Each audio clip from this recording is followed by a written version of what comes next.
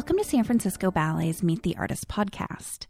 In this episode, you will hear me, Jenny Scholich, in conversation with soloist Julia Rowe. This episode was recorded on Friday, April 17th, 2020, before the live stream of Dwight Rhoden's ballet, Let's Begin at the End. This interview was recorded as part of our digital Meet the Artist series, which is happening on Facebook Live due to the COVID-19 crisis. Tune in each week at 3 o'clock on Fridays on Facebook, and you will see these happen in real time. And if you're interested in watching this as a video rather than as a podcast, you can also go to our Facebook page and find it there. Otherwise, hope you enjoy. So, with no further ado, let's get started. And thank you so much, Julia, for being here with us today. Great to be here. All right. So just to kind of get our bearings, I know many of our audience members know you really well. You've been with the company since 2013. You were promoted in 2016, and you've done a few of these Meet the Artists before. But just briefly, could you take us back, tell us a little bit about where you're from and how you kind of made your way to San Francisco Ballet? Okay. I grew up in Pennsylvania. I spent 10 years at Central Pennsylvania Youth Ballet in Carlisle.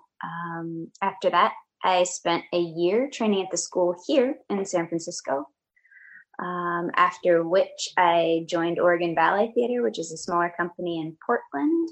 I was there for 5 seasons. I got promoted to soloist after 2 seasons, and then I came back here, and I've been here for 7 years now.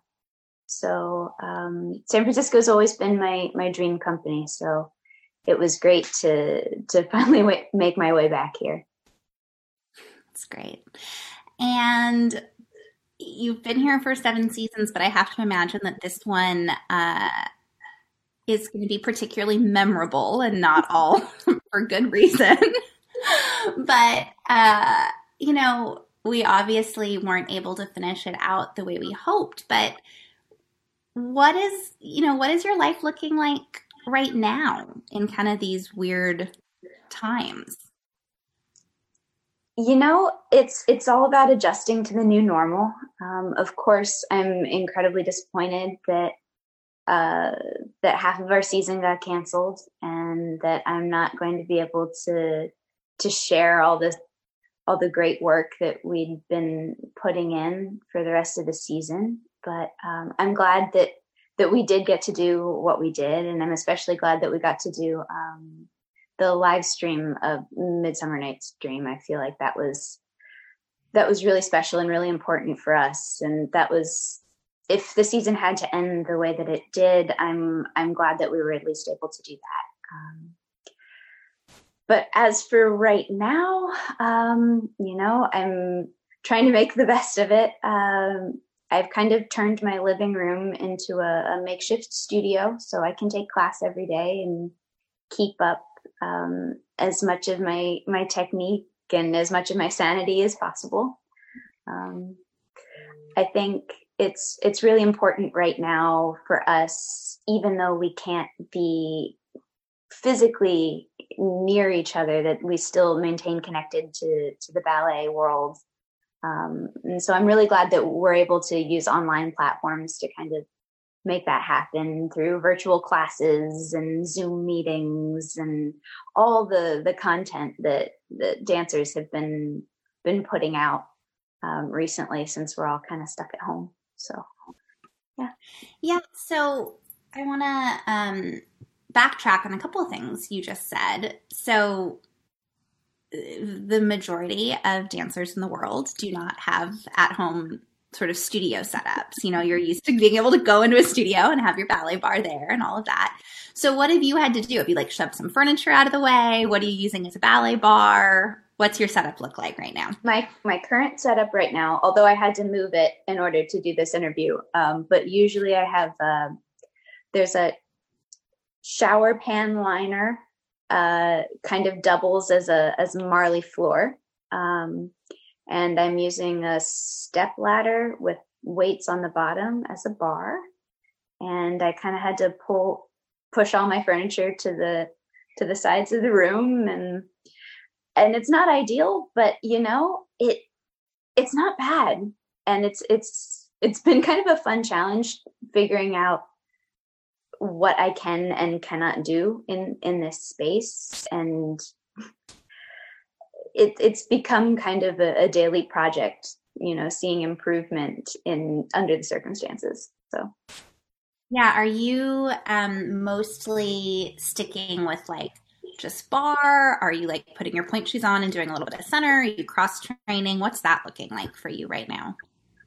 Well, I always think that I'm going to start off just with bar, and then I end up doing the whole thing. And then I end up doing more because that's kind of how I am with ballet. I'm trying really hard to stay safe so I don't overdo it with the jumps, and I can't travel very much in this space. So, safety is a priority. I would hate to injure myself at home during this time, which is completely unnecessary. So I'm trying to stay safe while also having fun and pushing myself a little bit. As far as cross training, I've been doing a lot of Pilates, yoga, stretching. I've been going on walks. There's actually right now is a great time to do a little bit more cross training. Gyrotonics I do as well. Just because I do have the time and the energy. It's not like there are rehearsals, so I can kind of focus more on being healthy and taking care of myself, which is definitely a silver lining. Yeah, for sure. You mentioned taking online ballet classes, and I'm sure a lot of our viewers, listeners have been watching some of Company Class online, which we've been streaming. And I know there's a million and two other options for ballet class online right now. It's been one of the kind of, I think, surprising outcomes of COVID-19 is how much teaching of ballet has moved online. What is that like as a dancer? Like, we're so used to having a teacher kind of right in front of you, giving corrections, right? How has it been to kind of transition to this online platform in terms of taking class? Well, for me, the first thing I noticed is that because there aren't other students in the class, I have to learn the combinations. We've noticed that with school students as well. Thoroughly and completely the first time. So that's been good for me. I guess I didn't realize how much I really depend on other people in class to learn the steps. So it's been a good mental exercise for me. As far as corrections go, I've been filming myself actually take class from beginning to end, just so that I have a more in-depth look at what my habits and what I'm doing. And I started a notebook of corrections. So I take class and then I watch class. I watch myself take the class that I just took, and I write down notes and thoughts and corrections. I try to put at least one positive thing in there because I know that that's also important. To take note of what you're doing well as all of the things that you want to improve upon. So it's actually been nice to that's something I used to do when I was a school student, is write down all my corrections. And now, not being in a physical class, I don't really get corrections from a teacher, but it's nice to be able to break down my dancing like that, now that we have the time and the space to do that.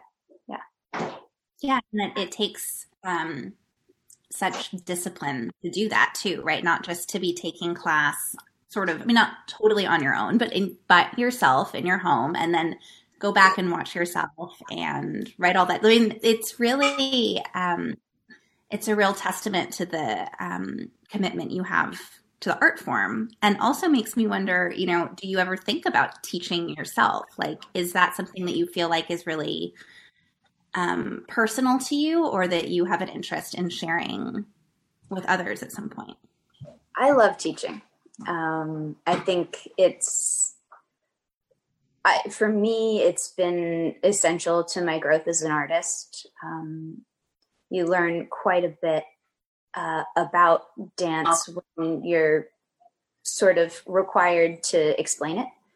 I also, it's really gratifying to see the wheels turn in your student's head and see the progress. I would definitely like to continue teaching. Dancing full time, there's not a whole lot of opportunity to teach. But as I get older and as my career progresses, it's definitely been a pleasant surprise to see how much I enjoy giving back in that way. That's great. So I want to go back to another thing you mentioned, which was the filming of Midsummer Night's Dream. We all got to see you as the butterfly in that stream. And I'm wondering if you could, I'm going to ask you some questions about that role specifically, but if you could first just tell us a bit about that filming. And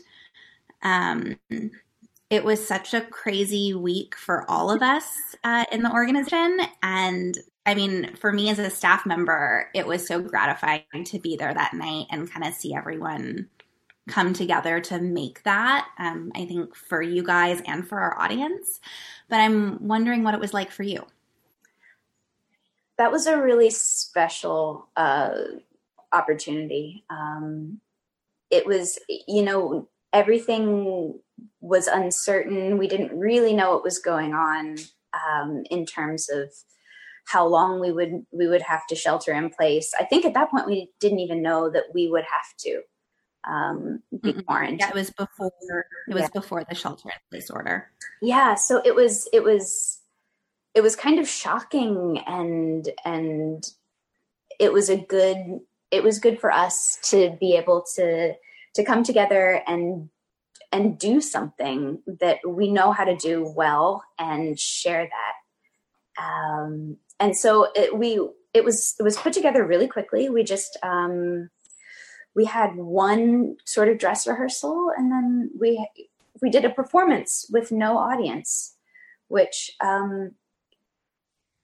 was interesting. I really missed having the energy of a live audience there and being able to feel people and the presence in the room, especially at the end when we did all of our bows with no applause.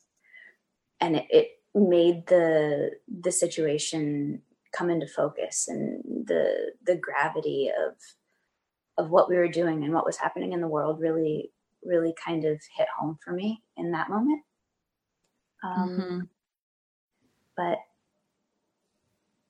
But then I looked around on stage and realized that there are all these people who are doing this with me, and we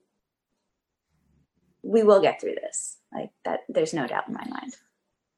Well, there was no audience to applaud, but kind of spontaneously, if I recall, the orchestra applauded the dancers, and then the dancers back the orchestra, which was really great. Part. That was so awesome. It was so, I remember sort of like tears sparking in my eyes at that. I just thought it was so lovely. But you had someone special in the orchestra that night, I believe. So your fiance, right, is Jonah Kim in the orchestra. Yes. And I wanted to ask kind of what that is like, right? Being with another artist during shelter in place, but also getting to share the art that you make in the Opera House together. That's really special for me, to be on stage and know that the person who I love is also a part of creating this magic that means so much to me. And his music inspires me every day. So being able to do that in performance every night is really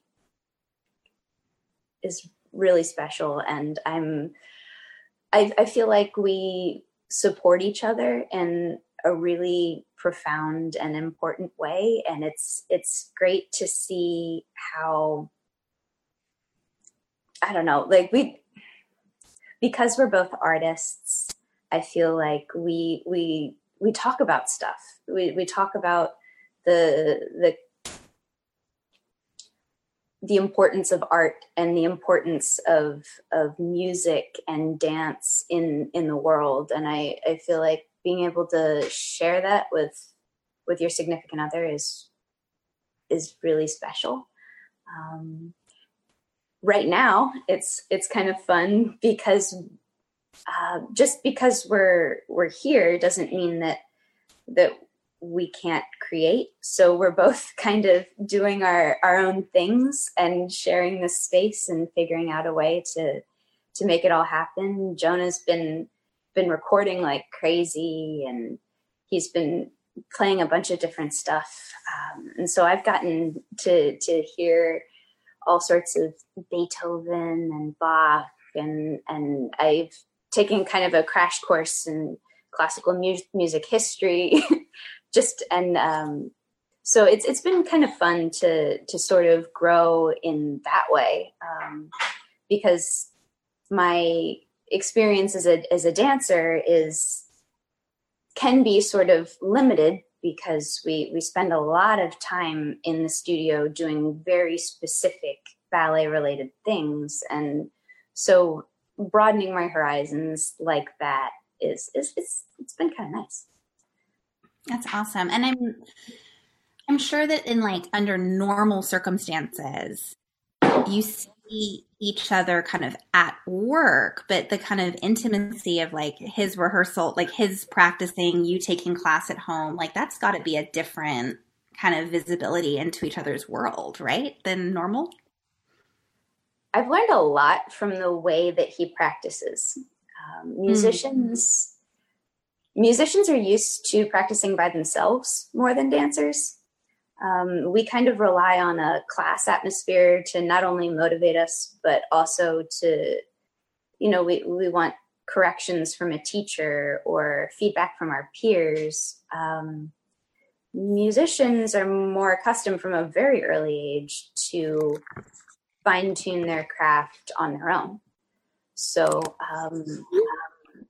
just observing that firsthand is really interesting, and I've learned a lot. That's awesome. So I have two more kind of sets of questions, and we're running short on time. So sorry. Power through. No, don't. It's great. It's a good thing when an interview goes fast, I think, for everybody. I do want to quickly go back to Midsummer for just a minute and ask if you can tell us a little bit about that role of the butterfly. It's this kind of unique part, I feel. She's sort of Puck's sidekick in a way. And I wondered if you could just talk a little bit about how you approached that part and what's special about it for you. That part was really fun. Sandra Jennings was the representative from the Balanchine Trust who taught us and worked with us on the piece, and she has a really clear and in-depth view of each individual part. So being able to work with her was special. The role itself is really fun. It's quick and it's light and it's dynamic, and it's all of the things that I naturally enjoy doing. So, and it's a challenge. The steps are not easy. And to do it well requires some thought and some practice. So to be able to work on that was fun. And I feel like the end result was magical. And with the wings and the sparkles and the fairy dust, it felt like I was in a storybook. It looked like you were in a story. I mean, it's just the sets and costumes too for Midsummer for that production that we rented from Pacific Northwest Ballet. They're just it's magical. Special. The whole thing is magical. Yeah. So I asked you to bring a little prop along with you to this interview. Got it. All right. Because everybody loves a pair of pointe shoes. And I personally, even though I'm immersed in this world every day, can totally watch dancers like prep their pointe shoes and talk about it forever. I find it fascinating. I think our audiences find it fascinating. So I wondered if you could tell us a little bit about what kind of shoes you wear and what you do to get them ready. Okay, so these are my shoes. They're custom-made Freeds, Freed of London. I wear L maker, 4.5 single X. And you always been a Freed girl? I have. The first pair of Freeds I had, I think I got when I was in the school here. They had a program where students could purchase old company members' shoes that they weren't using anymore. So I had a company member from decades ago. I wore her shoes and I loved them so much that I basically ended up stealing her specs and then modifying them a little bit. So I think I like 3/4'd the shank and changed up the drawstring, but yeah. And that is the perks of being a professional dancer is you can send in your specs and get your shoes really sort of customized to your preferences. So, all right, what are yours? What do you like in your shoe? I like a 3/4 shank. Sometimes I'll do it myself, but recently I changed up my specs to get them 3/4. As far as sewing, I keep it really simple. I don't know if you can see here. I crisscross my elastics, and then I sew the ribbons about a thumb's width from the center seam. And for me, and I cut the tips off the top. Usually these aren't because I've been wearing them at home. Have you found really that you've had to change up how you do your shoes at home, just in terms of like the slipperiness and? Yeah, I mean everything's a little different here. But I also do that. I change that when we go on tour and the floor is different, or there's a raked stage, or anytime we're in a different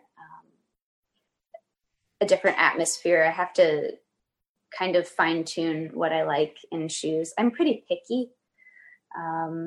So I usually have like 4 or 5 shoes going at once, and every specific role has a specific kind of shoe for me. But how quickly do you go through them generally? What's your... When we rehearse, and I'm less picky about my shoes, I go through about 1 a week. When we're performing, I have maybe 2 or 3 a week, depending, and I rotate. Yeah. And you keep your sewing pretty simple, crisscrossed elastics, ribbon? Yeah. What about before you put them on the first time? You bang them out? I bang them. What do you do? I jet glue the tips, but not the shank. I bang them out because when you jet glue the tips, they get really loud. I step on the box because I have bunions. So in order to create the space around the toe, I need a slightly wider shoe than a single X, but not quite so wide as a double. So I kind of do that myself. I also spray the box with alcohol so that it conforms to my foot without deteriorating the shoe. Yep, that's always the sort of That's the balance, right? It's like you need it to soften up enough to feel right and not soften up so much that you're going to you still need to destroy it. Yeah. How, sort of looking back in history, how old were you when you started working in pointe shoes? Do you remember? I think I was 9. That sounds about right. I get asked that question all the time, and I honestly, I remember the moment, but I can't remember how old I was. I'm sure my mother knows, there's a picture of me before I took my first class on pointe. As soon as I got the shoes, I put them on and insisted that my mother take a picture. So there's evidence. It's a big moment, right? It's a big moment for a dancer. It's huge. I think I was waiting for that moment from the moment I started dancing. Yeah. Did you find, pointe shoes, right, become such an extension of the dancer's body by the time, you're a professional? You don't think twice about it, of course, but was pointe work something that kind of came to you fairly easily, or did you find that a kind of challenging moment in your training? I'm fortunate in that I had good teachers who waited until I was ready to allow me to dance on pointe. I know there are different schools of thought, but I was my legs and my feet were very strong before I put on a pair of pointe shoes. So it was kind of a natural progress instead of being a jarring sort of moment. Yeah, you were ready. Yeah. All right. So my last questions. What were some of the things that you are really disappointed we didn't get to do in 2020 and that maybe you hope are going to come back? What were some of the highlights? My last one. I know we'll end on a little downer, but let's see. Helgi Thomason's 7 for 8 was going to be a big one for me this year. That I love the music. That music is Bach. It's some of my favorite. Let's see. Kathy Marston's new ballet. I was learning, and I'm upset that has to be postponed. What else was it? Oh, Jules. Again, one of Balanchine's masterpieces. Romeo and Juliet, which we did in Copenhagen, so I'm glad that we were able to do that. Pretty much the entire season I was looking forward to, and I mean, I'm glad we got to do half of it. Yeah, we got through half, and hopefully many of those things are going to come back, right? Yeah. I think we'll all, fingers crossed, that when we hear about what next season looks like, that some of these things we missed will make it on there. Yeah.